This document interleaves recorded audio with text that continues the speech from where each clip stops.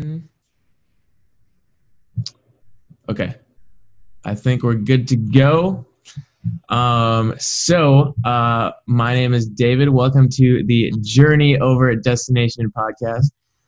We have Jennifer Garrett. I don't even know what the best way to introduce you would be. There's so many things I could go with. 7 degrees. I had to like rub my eyes and make sure I was reading that correctly. But 7 degrees. Worked for a bunch of really big corporations. Served in our army, if I read that correctly, and Yes. yeah, doing a bunch of leadership and motivational coaching, team building stuff. So welcome, Jennifer. Thank you. It's a pleasure to be here. Awesome. So let's just start out with what made you want to pursue 7 degrees. I believe that life is an adventure of learning that doesn't need to be in the formal education setting specifically, right? We learn every day. Hmm. But I like academia, and I was very fortunate to work for large companies that had very generous tuition reimbursement or education programs. And so, because I had a love for learning, I figure why not leverage those benefits and continue to go to school. So that's my answer. Some people may just say I'm crazy, but but I do love to learn, and it doesn't just happen in the academic setting. Gotcha.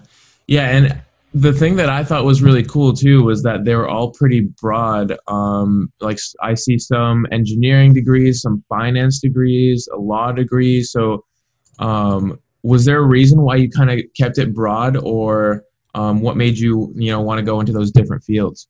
Sure. I grew up wanting to be in the engineering space. My dad was an engineer, and so that's how I started my Hmm. career. As I got into it, I really enjoyed the business side of things, and that's why I decided to go the business route and get the MBA. And when I was doing that, having an MBA with the technical background was in short supply. So it really helps you differentiate yourself, and there were lots of opportunities available. To answer your Gotcha. question about the other degrees, I mean, I love to learn about different things. People will ask, well, do you not know what you want to do or what you want to be? Because they're so diverse. And the answer to that is it gives me a diverse perspective that I can then bring to any role that I take, or any conversation that I have that positions me in a unique way. So I like having that broad base because it gives me a more well-rounded view and a different viewpoint than other people. Yeah. Yeah, I definitely resonate with that because there's just so many different things that I'm interested in, and it's inspiring to see you go into all those different fields and do them well. Um, but I feel like right now there's a lot of people kind of, uh, for lack of a better word, kind of bashing formal education. They're saying, for entrepreneurs, it's not as beneficial, and you should kind of go try things on your own. What are your thoughts on someone who would say something like that? Yeah, I mean, the cost of education, formal education now is so much more expensive, right? And that's part of the reason why those comments are being made. And so I guess it depends. And I know that's not a clear cut answer, but it depends on what it is you want to pursue. If you are in the entrepreneurial space, do you need that formal education as much? Maybe not, because it's really about the learning, right? So, how are you going to learn? If you are getting that growth and the information that you need outside of formal education, then yeah, absolutely not. You don't need to have that academic, piece of paper. So I think it really just depends on what your plan is for getting the education that you need and the learning to grow a successful career in business. Gotcha. So, did you know right from the get go that you kind of had this entrepreneurial spirit and you wanted to do something on your own, or did you want to kind of feel things out in the corporate world? Because I know you have some corporate experience as well. Yeah, so I actually did not think I was going to go on an entrepreneurial journey. Okay. I grew up with my parents, are in their 70s, or my dad's passed, but he was in his 70s. And so they were of the generation where you work for one company for your entire career, right? There was no being an an entrepreneur or going to different places to work. And so I figured I would just be a corporate person. I wasn't convinced on staying in one place, Okay. but I always thought I was going to work in the corporate world. I wanted to climb the corporate ladder, so to speak. And then I had goals to be a big time CEO like Jack Welch, that caliber. And what changed that was 2.5 years ago, my dad passed away very, very unexpectedly. And when you lose someone like that, it really makes you think and reflect and changes your perspective. And so then I said, I really want to focus on making a difference and impacting others' lives and not just being in the corporate space. So that event was really the turning point for me to say, okay, I'm going to go on this entrepreneurial journey. Okay. Gotcha. Yeah, there was I've been listening to a lot of other podcasts recently, and do you know who Jay Shetty is? I do. I love Jay Shetty. Yeah, so Jay Shetty, probably my favorite podcast episode ever is when he had Mike Posner on, and he was talking about when he lost his father, and he was kind of like, yeah, that was a good reminder for me to kind of do things that I want to be doing and not really just wait for the perfect time, just go out and do them. Yes. So talk to me a little bit about, so you came out with a book called Move the Ball. Mm-hmm. And it seems like football is something that's a really big part of your life and kind of drives a lot of what you do. So talk to me a little bit about that. Yeah, when I talk with people, they'll say, well, how did you get into football? Did you grow up in a football family? Did your dad coach, your brothers play? And the answer to those questions are no. My parents were avid Chicago Bears football fans. And so I was an only child. I grew up watching Chicago Bears football every weekend during the season. And I just fell in love with the game. I grew up in the 80s. So, I had the 85 Bears, which that was just a great team, not only because of the Super Bowl win, but just their personalities and the characters on that team. And so I just started watching football, and I have drawn lessons from the game ever since I was a kid and applied them in my own life to overcome any challenges or obstacles that I faced. And so it's really been a core part of who I am. And that's why I wanted to write a book sharing those principles with people so they could apply them as well in their own lives. Nice. Very cool. So if we go back to kind of your corporate career again, so how did you, because it seems like you definitely have that kind of like go-getter attitude. So how did you deal with being like an intrapreneur, if that's the term I want to use, but having that go-getter attitude, but within a big corporation? Yeah, and as companies continue to grow, I do think that they are trying to adopt an entrepreneurial spirit and encouraging that ideation, right, incubation type of things. And I've been fortunate in the large companies that I work for, most recently in General Electric.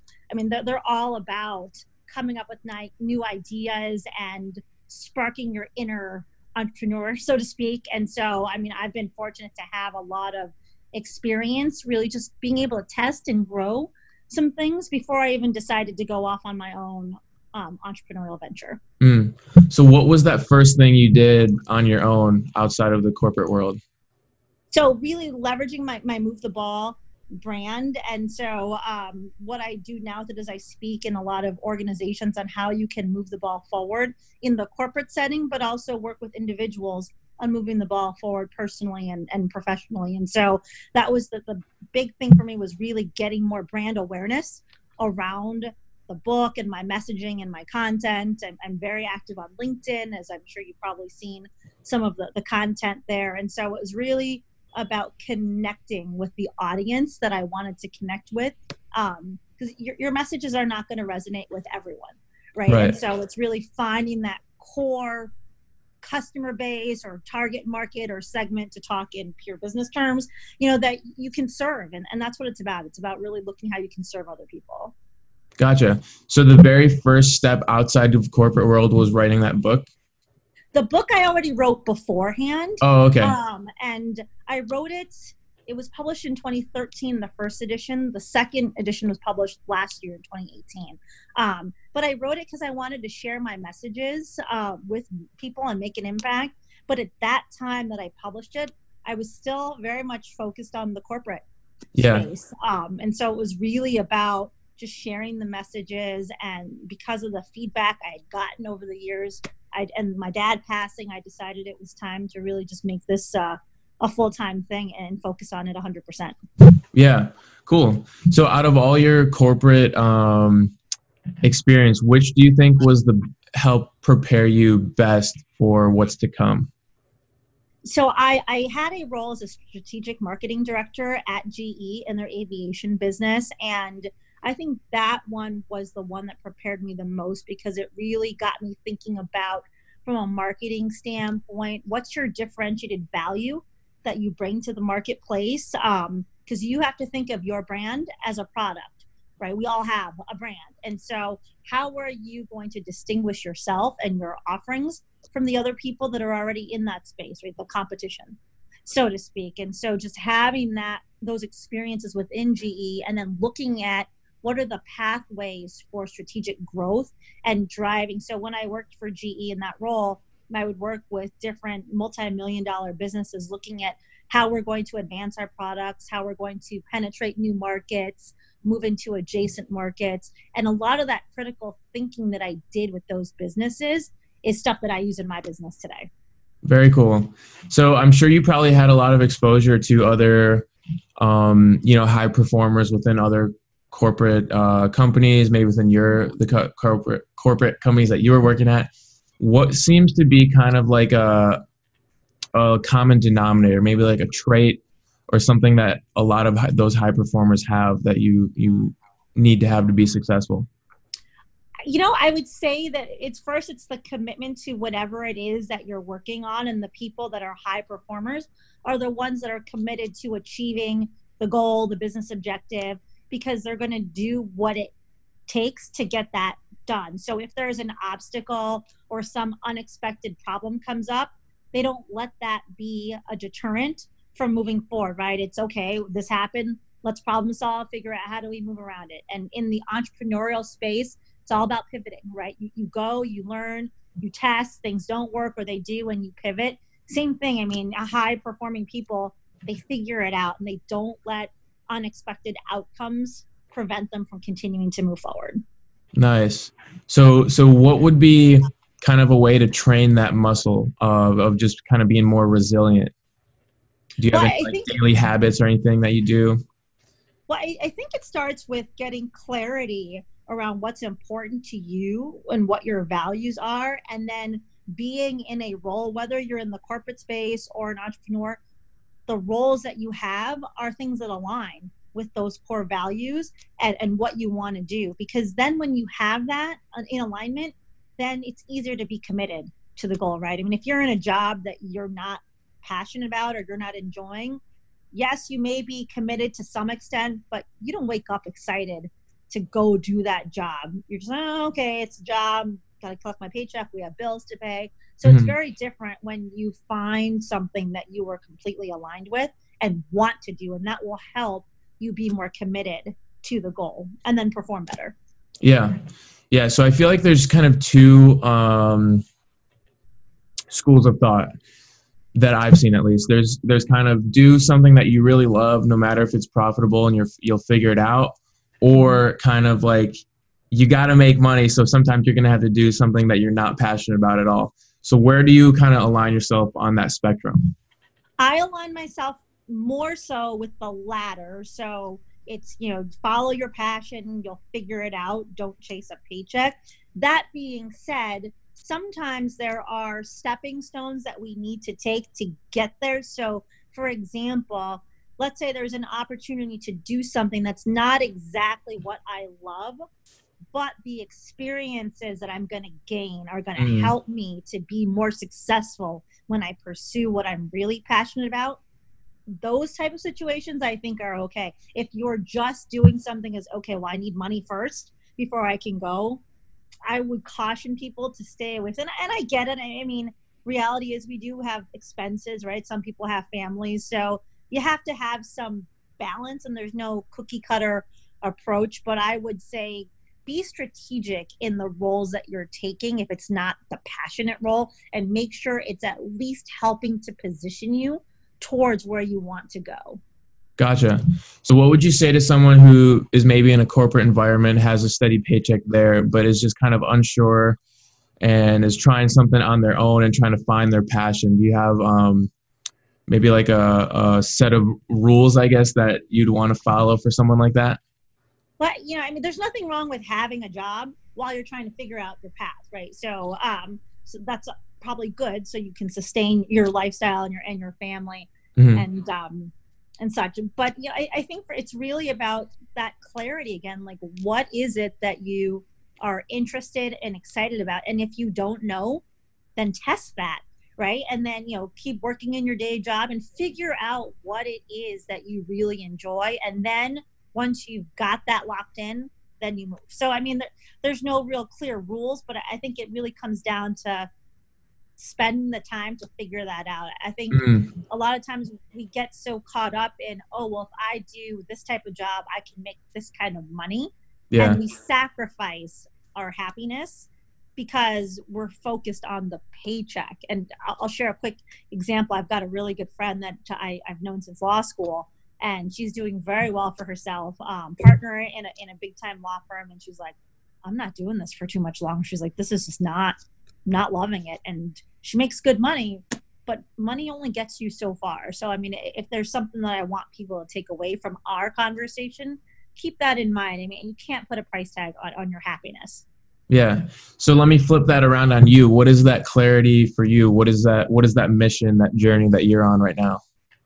For me, it's really motivating, empowering, and inspiring people through the use of American football to move the ball forward in their lives. And I just posted on LinkedIn earlier this week. I was tagged by someone who had read my book and they had just graduated Yeah, I from saw that. college. Okay, yeah. So a guy who was a teenage father, put off going to school to provide for his family, and at 41, he ended up graduating. And I mean, when I read that, I was in tears. I mean, I was to just know that you made that kind of impact for someone. And I reached out to him after I read the post, and he said, there were days that I felt like I was going to give up, even in my last semester, and just hearing your messages really kept me going, which again, I was in tears over. And he also told me that he made a promise to his daughter that he was going to graduate before she did. He walked one day before she walked. And Wow. so, I mean, though stories like that are the reason why I do what I do. I mean, that's worth more than any amount of money. To Yeah. know that you can make a difference in someone's life like that. Very cool. So why is that important to you? Did you have an experience like that on the flip side when you were younger, or why is that important to make an impact like that? I've always kind of been wired to want to help people. I think his story specifically meant more to me because I also was a teenage single parent, and I was very fortunate to have fantastic parents that helped me watch my kids while I went to school. So I went to school right away, Right. but I think just seeing those kind of stories, because I know how hard it is, to be a parent and a young parent trying to figure out your own life. But I've always just wanted to really help other people because I think we all need people to support us, and some people don't have that. And if I can be someone that supports somebody else, to me, that just makes all the difference in the world. Gotcha. Gotcha. So, all right. 12 months have passed. It's been the best year of your entire life. What has been the one or two major things that have happened? So for me, I'm actually about to launch a membership program where I'm going to teach and train on different topics tied to moving the ball in Okay. life. The program's called Inside the Huddle because, again, I believe you really do need a group of supporters and teammates to move Mhm. forward. And so for me, I mean, really growing that and having a strong community. It's about building a community. And the slogan for Inside the Huddle is "We are stronger together." And so for me, a year from now, if I could have a good group of, and it doesn't matter how many people, it's about good quality people supporting, helping one another, and seeing their success. For those who have started the journey, we're launching the program in August. And so, August 1st of 2020, seeing the journeys of those people and how much they've accomplished, to me, that's what success would look like, to just see huge accomplishments from the people in the community. Nice. So is there a particular, maybe like a habit or a mindset that you try to always preach to kind of keep your mind at high performance? Yeah, so there's a couple things. One, don't ever take it for granted the value of a day. Like every day matters, and for me, that became even more important, or I became more aware of that when my dad passed away so unexpectedly. Mm-hmm. And so I think if you appreciate that every day is a gift and you don't waste it, just you're more committed to wanting to get stuff done that Mm-hmm. day. And when I say get stuff done, it doesn't even have to be business stuff. It's just maximizing the value of the day, whether it's spending time with the people that you love or on activities that are important, but it's not taking a day for granted. So I think that's the big thing. And when you have that mindset, you tend to not let little things that happen in the day ruin your day. So a theme that I talk about is dominate the day. So no matter what happens to you, and no matter how the day starts or how it goes, you're going to end that day on a positive note, because you can control whether or not you make that a positive ending or not. Nice. Yeah, that's something that I've been trying to practice, as well as having like a gratitude journal at night every day. Mm-hmm. Yes. And it's definitely shifted my mindset. I get, less upset at random things, and it's definitely helped a lot. Have you do you know who Dean Graziosi is? Yeah.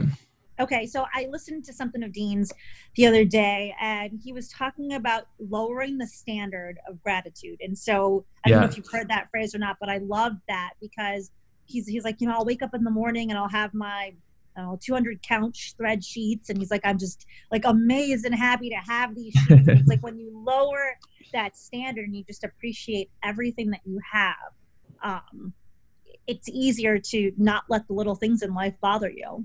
Yeah, that's a really good point. So I was going to end it, but I just thought of another question that I want to ask. So I feel like, in the entrepreneurial space, there's also this kind of spectrum of, grind, don't ever sleep, work hard. And then there's like, do whatever you want, but work smart. So where do you kind of line yourself on that spectrum?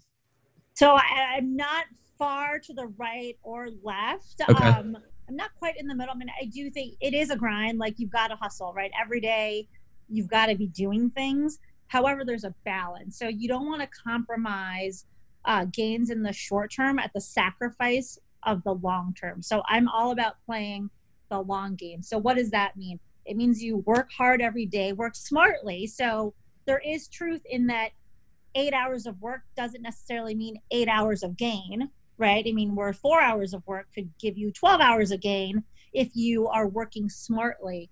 But you've got to make sure that you take time to recharge and take care of yourself, because as an entrepreneur, it falls on you, right? Like in the corporate space, if you're sick for 3 days, guess what? People will pick up your slack, they'll cover. Especially when you're starting out, if you're an entrepreneur of just yourself, a solopreneur, or just you and one other person, that's a lot harder, right? There's not all these other people to help cover.